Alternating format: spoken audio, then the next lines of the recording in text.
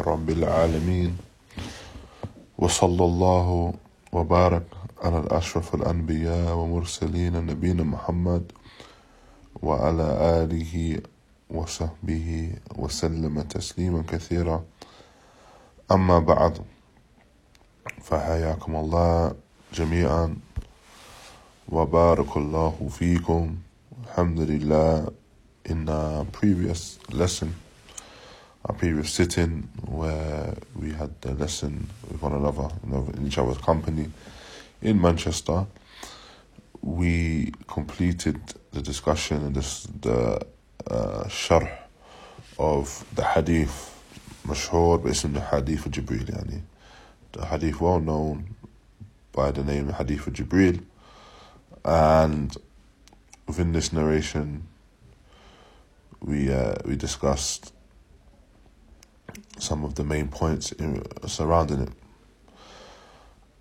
However, when we were going through the Sharh al-Hadith Jibreel, and within the narration, Jibreel, in the form of the man, asked the Messenger of Allah sallallahu alaihi wasallam, "Akhbirni al-Islam," inform me of Islam. The Messenger of Allah sallallahu alaihi wasallam, he mentions al-Islam an tashhadu an la ilaha illallah wa anna Muhammadar Rasulullah wa taqimu as-salata wa tu'ti az-zakata wa tasumu Ramadan wa tahijju al-bayt man istata'a ilayhi sabila. The Messenger of Allah sallallahu alaihi wasallam, he mentions that Islam is to bear witness that there is no deity worthy of worship besides Allah, and that Muhammad is the Messenger of Allah, and to establish the prayer and give the zakah and fast the month of Ramadan, and to perform the Hajj to the Bayt of Allah, the house of Allah, whoever is able to do so in that way. Thereafter, we mentioned during the sharh that we will go into some more details and more depth of this aspect of the arkan of Islam within this next narration, and the narration that we intend to cover today, inshallah ta'ala. So we mentioned the affair of Islam and how Islam within this narration was defined by way of the a'mal al-zahira. The Islam was defined by way of actions which are apparent, clear and apparent actions, whilst Iman within the same narration, this hadith of Jibreel, was defined by way of the i'tiqad, the decreed, what a person believes, by way of the belief in Allah, the angels, the books, the messengers, the final day, and the qadr, and the good of it and the bad. Within this narration, this is the third narration now found in Nawawi's collection, 40 hadith. It's the narration of Abdullah ibn Umar رضي الله عنهما قال رسول الله صلى الله عليه وسلم أو سمعت رسول الله صلى الله عليه وسلم يقول بني الإسلام على الخمس شهادة أن لا إله إلا الله وأن محمد رسول الله وإقامة الصلاة وإيتاء الزكاة وتصوم رمضان وتحج البيت. Or in some narrations, with the Hajj al-Bayt, with the Sum Ramadan. So, Ibn Umar, radiallahu anhuma, he mentions that the Prophet Muhammad sallallahu alayhi wasallam, he said, Islam is built upon five affairs. The Shahada of La ilaha illallah and Muhammad Rasulullah, establishing the prayer, giving the zakah, fasting of Ramadan, and performing the Hajj to Baytullah al-Haram. And so this is the discussion from the Messenger of Allah sallallahu alaihi wasallam in his mentioning that Islam is built upon five central affairs. That Islam is built upon five main and central affairs. The first of them is that he begins with the shahada of La ilaha illallah wa anna Muhammad Rasulullah. This affair of the Shahada, first and foremost, the Shahadatain is one that is, or what the Shahadatain necessitates that a person believes that which they're stating upon their tongue, and likewise they state it upon their tongue as well. And this is what Shaykh al-Fawzan, Hafidhullah, he mentions in relation to the Shahadatain. He mentions that it has to be stated upon the tongue and it has to be believed. That which the person states, that has to be the belief within the heart. If a person merely states it upon the tongue without believing it within their heart, then this is the Shahada of the Munafiq. The Munafiq that makes Islam apparent in his actions and his speech.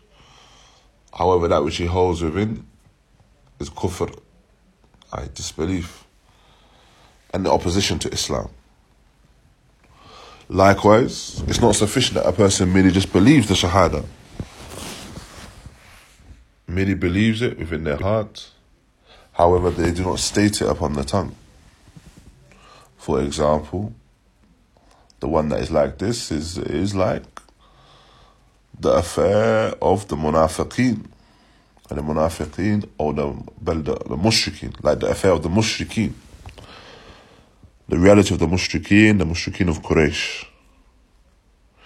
As these individuals, they were individuals that believed in the oneness of Allah subhanahu wa ta'ala.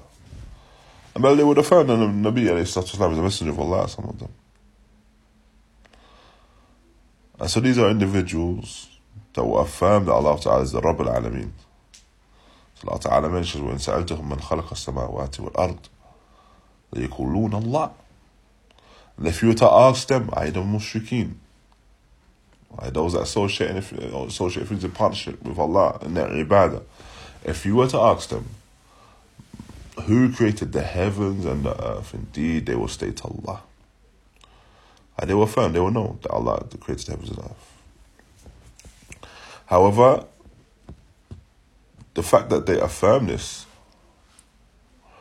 or the fact that they recognize even the fact within their own belief that Allah subhanahu wa ta'ala is the only one that is deserving of worship,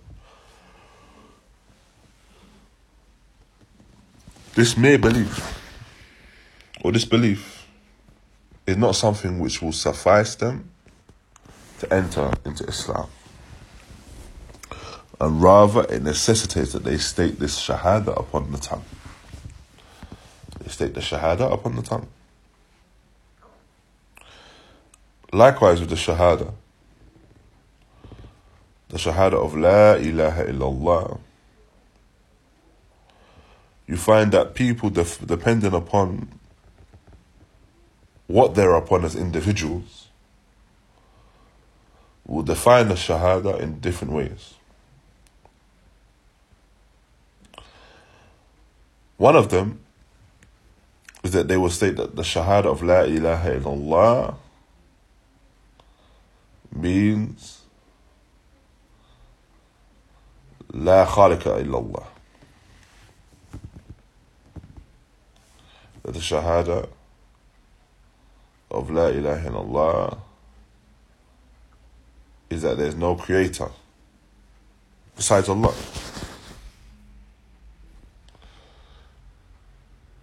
This is Shahada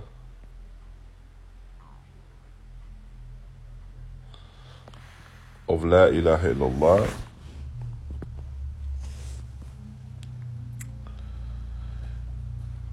is one where they say that there's no creator besides Allah. There's no creator besides Allah. And this is what they regard the Shahada of La ilaha illallah to mean. This is problematic. This specific definition is problematic due to the fact that if a person states that the Shahada of La ilaha illallah means that there's no creator besides Allah, and if we say simultaneously as well that the shahada of la ilaha illallah is the statement that a person needs to enter into Islam, then lisan al-hal, that which it necessitates now, is that the individual that believes that Allah is the creator and affirms that Allah Ta'ala is the creator, then this is sufficient to enter them into Islam.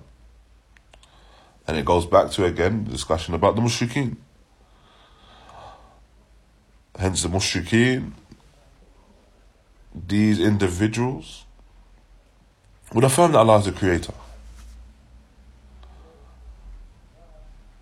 But we know they have not entered into Islam. So these individuals that worship other than Allah, whilst fully affirming that Allah subhanahu wa ta'ala is the creator, these same individuals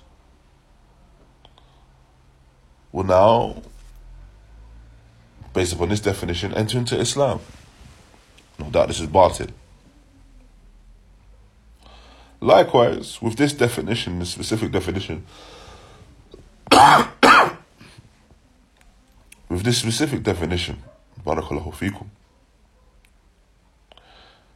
it only focuses upon the affair of the rububiyyah of Allah, the lordship of Allah. This definition of the shahada of la ilaha illallah only focuses upon the lordship of Allah, His rububiyyah. And there's no discussion thereafter in relation to the uluhiyyah, His worship.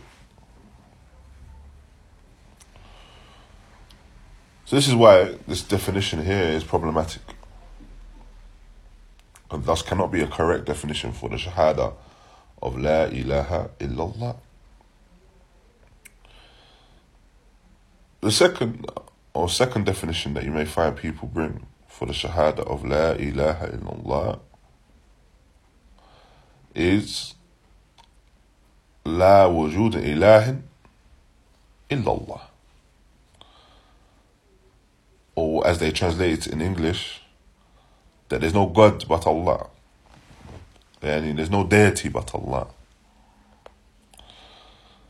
This is something where you find individuals, when it's translated specifically in English, this specific definition of La ilaha illallah is translated in such a way on a regular basis. Whilst it's erroneous, it's an erroneous translation. The first reason why it is an error to define La ilaha illallah in such a way that there's no God but Allah, or there's no deity but Allah, the first reason why this is incorrect is due to the fact that it's, as referred to as khilaf al-waqi'. It opposes reality, it opposes that which is occurring. Because in reality, there are other things that are taken as gods besides Allah. There are other things that are taken as deities besides Allah. So we cannot say there's no God other than Allah, because there are false gods. There are deities, there are false deities. There are deities that are worshipped other than Allah Ta'ala. They exist. So this definition is in opposition to reality. That's the first issue. The second, and this is worse, the second reason why it's problematic, this specific definition and translation, is that what it necessitates is the i'tiqad al-hulul. The i'tiqad al-hulul, i.e. the belief that Allah Ta'ala is within the creation. How? This is due to the fact that if a person states that there is no God besides Allah, there's no deity besides Allah,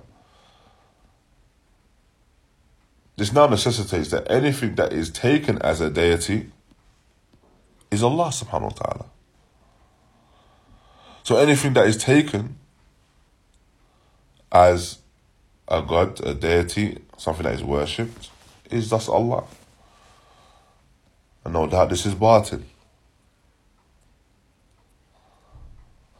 And so then we have the third definition, and this is the definition which is in accordance with the haqq. That La ilaha illallah ma'nahu or ma'naha, the meaning of this kalima is La ma'buda bihaqqin illallah. Meaning that there is no deity worthy of worship in truth besides Allah. This is the definition of La ilaha illallah, the shahada of La ilaha illallah. There is no deity worthy of worship in truth besides Allah. So anything that is worshipped other than Allah, then we know that this is not worship in truth. And so when a person states the shahada of La ilaha illallah, they are affirming that there's nothing worthy and deserving of worship in truth besides Allah. So they don't just say that there's no creator besides Allah, because this is not sufficient. Nor do they state that there's no deity besides Allah, because this is not true. There are other deities, that there are other things that are taken as items of worship besides Allah. Rather, what it has to mean is that the istihqaq, the affair of deserving, is only with Allah. And the haqq, the due right, and the truth, true ibadah, is only with Allah. And so this is the correct definition when stating this definition of La ilaha illallah. In relation to the shahada of La ilaha illallah also is the fact that it has 7 conditions. There are 7 main conditions for the shahada of La ilaha illallah. The first of them is al-ilm, knowledge. The first condition of the shahada of La ilaha illallah is ilm, is knowledge. And the opposite of that, didduhu, is jahl. So a person must possess knowledge. Knowledge of what they are stating upon their tongue. The second is al-yaqeen. The second is certainty. وَدِدُّهُ shak. And opposite of that is doubt. A person should not be in any doubt based upon this statement. They're stating upon their tongue, the shahada of La ilaha illallah, that they're stating upon the tongue. They should have yaqeen in that regard. They should have certainty in that regard. The third is al-ikhlas. Is ikhlas and didduhu shirk. The third is that the person is mukhlis, he's sincere.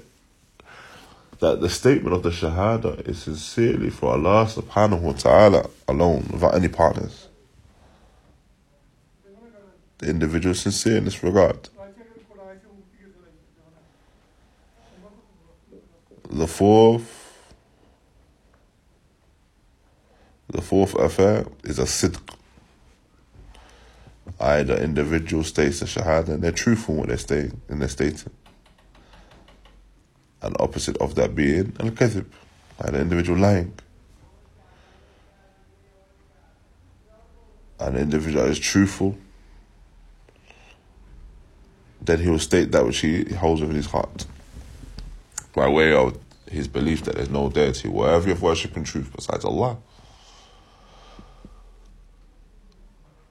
The fifth is al-mahabba. The fifth condition is mahabba, love. وَدِدُّهَا al-bughd. The opposite of that is hatred. And the fifth is love. That the individual has love for Allah subhanahu wa ta'ala first and foremost. Has love for the statement that he's stating from the shahada. And the opposite of that is hatred. The sixth being al-inqiyad. وضدها الترك. The sixth condition being submission. And obviously of that it says leave something off. And so a person, by way of the stating the shahada, they understand that they are submitting to their Lord, they're submitting to Allah subhanahu wa ta'ala. Also, the seventh condition is al-qubul, acceptance. That the person accepts, have acceptance of this affair of the shahada and anything that it necessitates. So this is the shahada of la ilaha illallah, and part of the shahadatain, yani part of the two shahadas, the two things that a person bears witness. The second part of the shahada is Anna Muhammad Rasulullah. The second part of the shahada is that a person affirms that Muhammad sallallahu alayhi wasallam is the messenger of Allah. Muhammad sallallahu alayhi wasallam is the messenger of Allah. And Ahlul Ilm, rahimahumullah, they define this affair of the shahada, Anna Muhammad Rasulullah, by way of the following. The shahada of Muhammad Rasulullah is tasdeeq fima akhbara. Tasdeeq fima akhbara. So a person, first and foremost, they believe him and they believe in that which he's informed us of. They believe that which he's informed us of. وطاعته فيما أمره. And they obey him, sallallahu alayhi wasallam, in what he's commanded. واجتناب ما نهوا عن وزجر. And they avoid and stay away from the affairs that he, sallallahu alayhi wasallam, has prohibited and warned against. And this is how a person manifests this affair of the shahada of Muhammad Rasulullah. Again, no doubt, it's important for the individual to state it upon the tongue. They state the affair of the shahada upon the tongue. Muhammad Rasulullah, they state this upon the tongue, whilst having to believe it within their heart as well. And then these are ways in which it becomes manifest. Now that a person has to believe him in what he's informed us of. For indeed he, sallallahu alayhi wasallam, has discussed affairs with us by way of his sunnah or by way of the revelation found in the book of Allah. Anything that he has informed us of, we know is from Allah subhanahu wa ta'ala.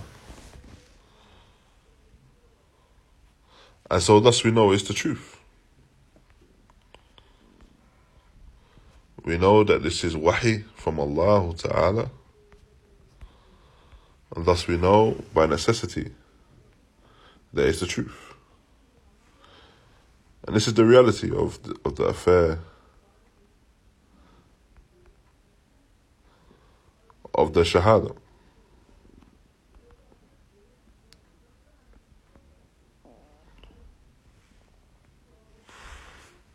This is the reality of the affair of the shahada of la ilaha illallah or Muhammad Rasulullah. As Allah Ta'ala mentioned, وَمَا يَنْدِكُ عَنِ الْحَوَىٰ إِنْ هُوَ إِلَّا وَحْيٌ يُوحَىٰ. And he does not speak or make any pronunciation from his desires regarding the Messenger of Allah sallallahu alaihi wasallam. Rather, his speech is wahi. His speech is revelation. And he has received the wahy, he's received revelation. This, barakallahu feekum, is the affair of the Messenger of Allah sallallahu alaihi wasallam. And as we mentioned previously, that the individual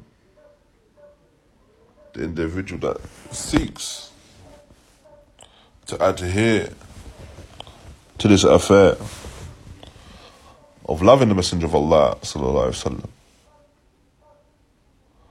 then upon him is to adhere to his sunnah. Adhere to the sunnah that he is commanded us with. Alaykum bi sunnati, upon you is my sunnah.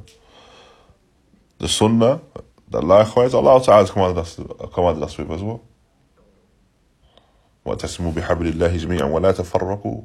Hold on firm to the rope of Allah, all of you, and be not divided. And the rope of Allah being the sunnah of the Messenger of Allah sallallahu alaihi wasallam, and the book of Allah. These are the affairs that we have been commanded with, barakallahu feekum. And so this is the first thing that the Messenger of Allah sallallahu alaihi wasallam mentions in this narration, that Islam is built upon 5, the shahada of La ilaha illallah wa anna Muhammad Rasulullah. Thereafter, he mentioned sallallahu alaihi wasallam wa iqamat as-salah, I establish in the prayer. Here Shaykh Fawzan hafidahullah, he mentions the distinction between iqamat as-salah or merely mentioning what tusalli salataka mafalan. The Messenger of Allah sallallahu alaihi wasallam, and likewise Allah tabarak wa ta'ala, when mentioning the affair of the salah, they mention it with the wording of iqama, and yuqimu salah, iqamatu salah. Or when the Messenger of Allah sallallahu alaihi wasallam says to Jibreel, wa ataqimu salah, I to establish the prayer.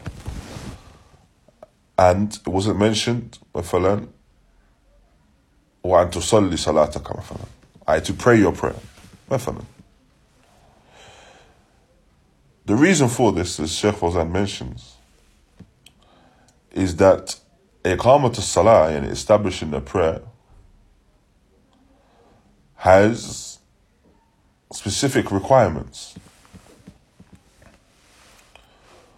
From these requirements is that the person prays in the same manner that the Messenger of Allah sallallahu alaihi wasallam prays. This is from the means of establishing a prayer. As he stated,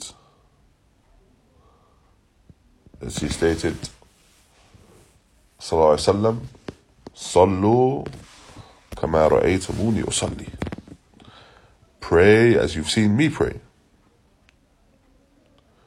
Or the iqamat as-salah as well, being the fact that the individual, he doesn't merely just do the actions of the prayer.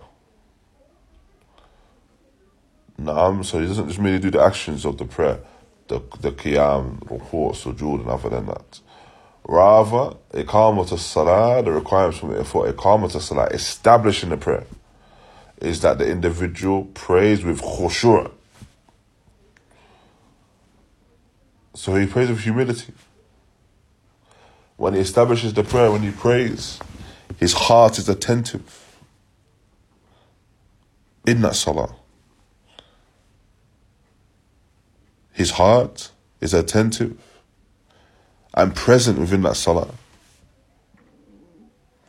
This is the individual that establishes the prayer. Likewise, the one that establishes the prayer, for example, from the men, is that they establish the prayer in the jama'ah. They establish the prayer, the salatul jama'ah. They establish it in congregation.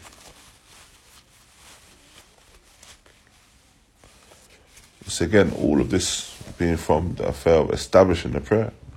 Likewise, establishing the prayer, meaning that the person doesn't pray their salah if and when they feel like it.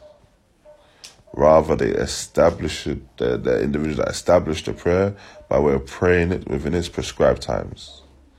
As Allah Ta'ala mentions, إِنَّ الصَّلَاةَ كَانَتْ عَلَى الْمُؤْمِنِينَ كِتَابًا مَوْقُوتًا. That indeed the salah, the prayer, has been prescribed and legislated upon the believers at its appointed times. So there again, a person prays, and he must pray at his appointed time. Pray the salah at his appointed time. Thereafter, we understand from all of these affairs put together, and other than them, that this is the manner in which a person establishes the prayer. This is the manner of iqamat as-salah. And this is why Allah Tabarak wa Ta'ala and the Nabi Sallallahu Alaihi Wasallam, they mentioned the affair of establishing the prayer. This is what needs to be done, to establish this affair of the salah. And Allah Tabarak wa Ta'ala knows best. Thereafter, within the narration, the Messenger of Allah Sallallahu Alaihi Wasallam, he mentions وَإِيتَاءِ zakah, to give the zakah. This affair of the zakah is one where you find is mentioned alongside the salah within many of the nusus. So not just this narration, or the narration that preceded the hadith of Jibreel, where the Messenger of Allah Sallallahu Alaihi Wasallam mentions to establish the prayer and then give the zakah. Likewise, Allah Ta'ala mentioned وَمَا أُمِرُوا إِلَّا لِيَعْبُدُوا اللَّهَ مُخْلِصِينَ لَهُ الدِّينَ حُنَفَاءَ وَيُقِيمُوا الصَّلَاةَ وَيُؤْتُوا الزَّكَاةَ وَذَلِكَ دِينُ الْقَيِّمِ. Allah Ta'ala mentions that they are not commanded except to worship Allah Ta'ala alone, sincerely for Him in their religion. Hunafa, yani individuals that are from the Hunafa, the Millat Ibrahim, the religion of Ibrahim. And they establish the prayer and give the zakah, and that is the upright religion.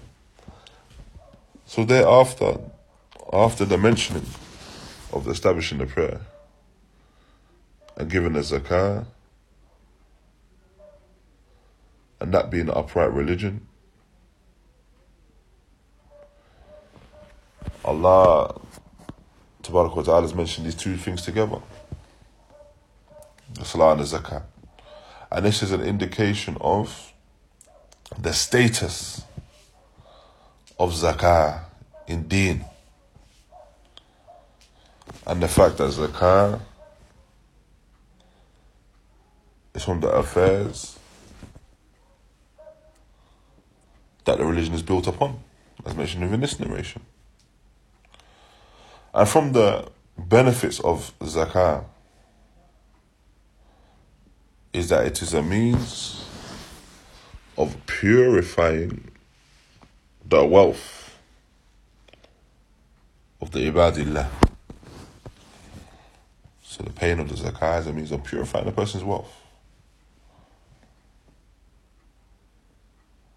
For a person now, they have exerted themselves and paid from their wealth for the sake of Allah Ta'ala. And this is something that is also affirmed and discussed by Shaykh Fawzan Hafidhullah in his explanation of Falafat al-Usul, where he discusses the affair of ibadah and the different forms of ibadah, and how ibadah can be the ibadah to badan, the worship that is done of the body, or the ibadah of the mal, the worship which is done with the wealth, or ibadah to badan wal mal ma'an, or the ibadah, the worship which is done with the body and the wealth together. And so this affair of the zakah is from the forms of ibadah which is performed with the person's wealth.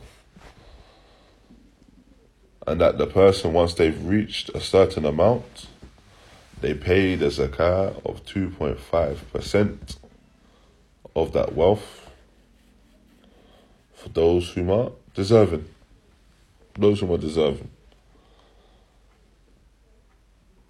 And this is a means of bringing about and aiding those that are in need within the societies. And it's something which is beneficial for the one giving it.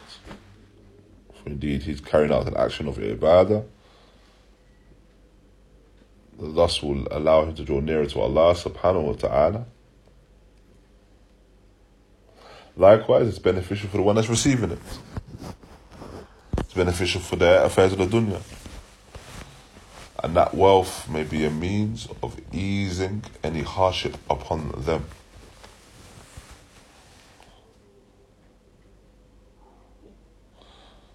Thereafter, some narrations mention Hajj al-Bayt wa Sawm Ramadan. You perform Hajj to the house of Allah in Mecca, and then the fast of Ramadan. In other narrations mention Sawm Ramadan wa Hajj al-Bayt. And some of the muhaddithin, they mentioned that the specific order of the mention of the Hajj or the fasting is that the fasting should be mentioned first. The fast should be mentioned first, and this is in accordance with the other narrations that mention fasting, then the Hajj, and that any mention of the Hajj first is the qalb within the narration, either the change or switch within the narration. And so you have the Hajj, or you have the fast, and then you have the Hajj. The fast that's been mentioned here is the Sawm Ramadan, the fast of Ramadan. This is the fast which is an obligation upon every Muslim, male, baligh, and the female, except unless she has legislated reasons.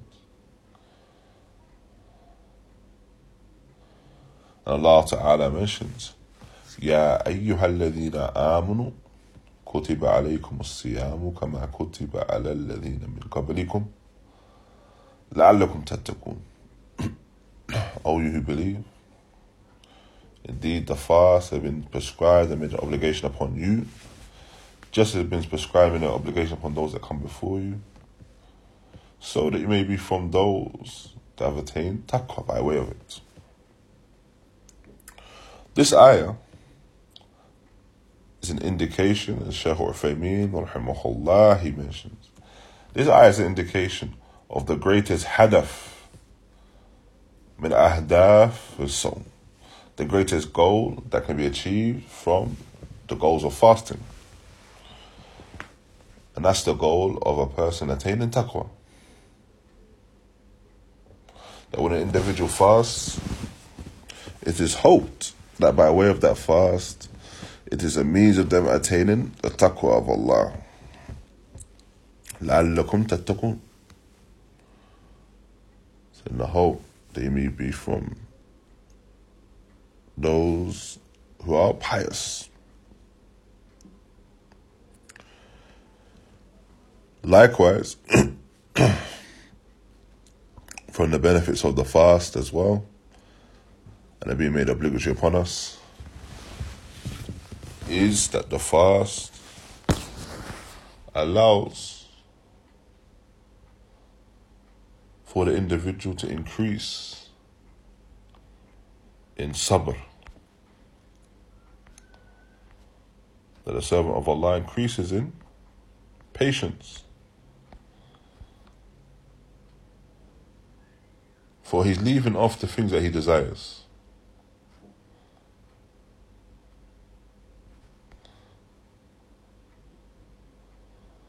He leaves off the things that he desires from food and drink and the like of it.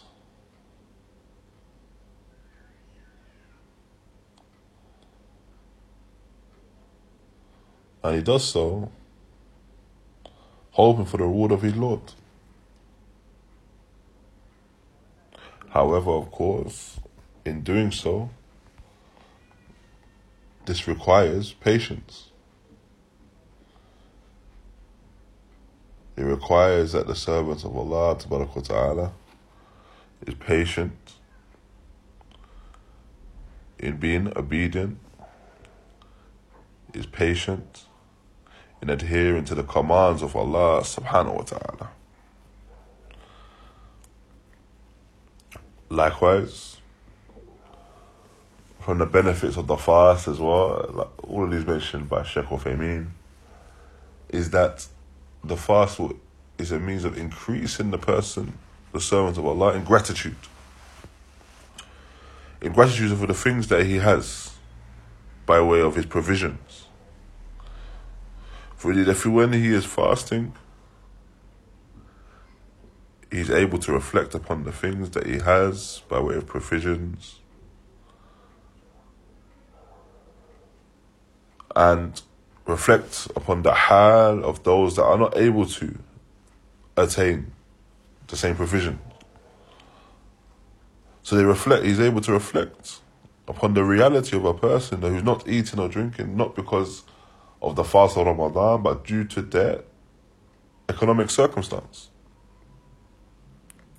And so then as a reality of that, due to their circumstance, they're not able to fast. And as a reality, or as a consequence, or as they're not able to eat or drink rather, the person's not able to eat or drink due to their economic circumstance, due to their poverty. And so as a consequence of that, they are individuals that find themselves in these hardships. No doubt it's not something which is done in a voluntary manner. Even though, no doubt, the fast of the servant of Allah is an obligation, they are volunteering themselves to leave off their food and their drink and their desires for the sake of Allah. And so when they leave off these things, it should be a means of them reflecting upon those that do not have food and drink and they're not leaving it off voluntarily. And if they are able to reflect and take heed of that, then it should be a means of increasing them in being grateful to their Lord for what He has given them from provisions. Because when the time comes and the sun sets, they are able to continue eating and drinking as they were before. However, some individuals are bereft of these provisions of food and drink. And so these are some of the benefits mentioned by Shaykh Uthaymeen, rahimahullah, for the affair of the fast of Ramadan. And then the final pillar mentioned within this narration is the pillar of the Hajj. Whoever has the ability to perform Hajj. Man istata'a ilayhi sabila. And Al-Hajj, as Allah Tabarak wa Ta'ala mentions, is Ashhur Ma'lumat. Are known months, the Hajj months and the well months. These months being Shawwal, Dhul Qa'dah, and Dhul Hijjah. And the person, it's upon the servant of Allah, the Muslim, to perform Hajj once within their lifetime. The Hajj of their Islam. To perform this Hajj once in their lifetime. Whoever has the ability.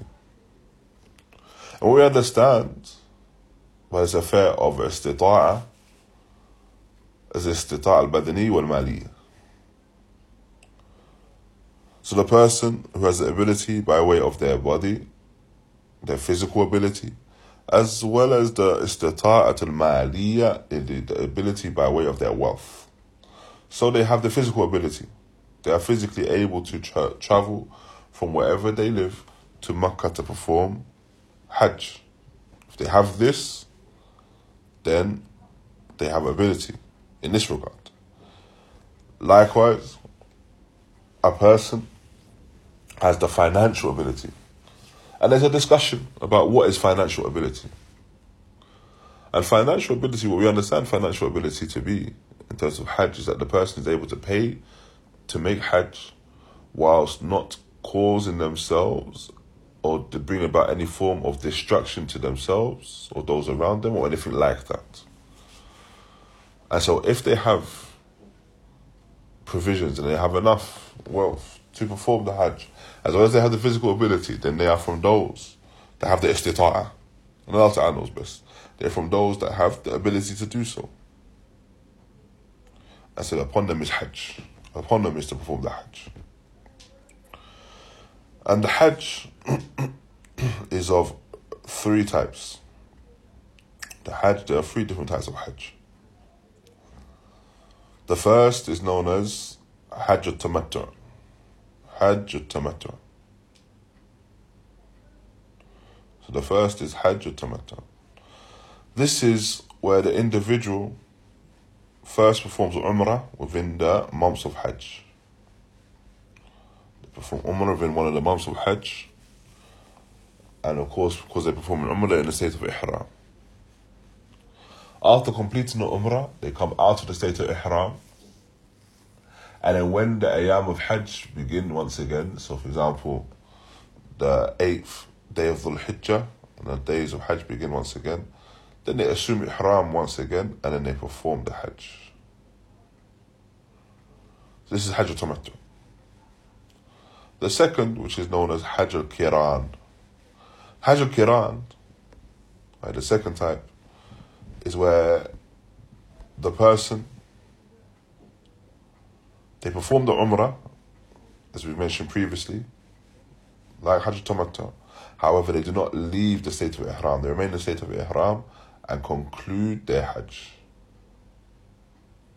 So they perform Umrah, and then they remain in the state of Ihram, and then when Hajj time comes, they perform the Hajj. This is Hajj al-Qiran. And the third type is Hajj al-Ifrad. The third is Hajj al-Ifrad. And this is the Hajj where the person performs Hajj alone, without any Umrah beforehand. And so these are the 3 types of Hajj. And the Hajj that the Messenger of Allah sallallahu alaihi wasallam performed, the Hajj al-Wada', was the Hajj al-Qiran. Was the Hajj al-Qiran. And Allah subhanahu wa ta'ala knows best. And so these were the 5 pillars mentioned by the Messenger of Allah sallallahu alaihi wasallam in this narration when discussing Islam and what Islam is built upon. And for the ikhwa that are present, our next sitting bi'idhnillahi ta'ala, we'll go through the next narration within the 40 hadith. And as for homework, inshallah ta'ala, for this lesson, then if the brothers can repeat for me the 7 conditions of the Shahada of La ilaha illallah, as well as mentioning to me which is the best type of Hajj. So we mentioned 3 types of Hajj, and so the homework is which is the best type of Hajj and what is the dalil, what is the proof that X, Y, or Z, yani Tamattu', Qiran, or Ifrad is the best type of Hajj. So you should state which one's the best type: Tamattu', Qiran, or Ifrad, and along with that, stating with the dalil. Naam. فجزاكم الله خيرا وبارك الله فيكم. We'll conclude here inshallah ta'ala. وصلى الله وبارك على نبينا محمد وعلى آله وصحبه وسلم.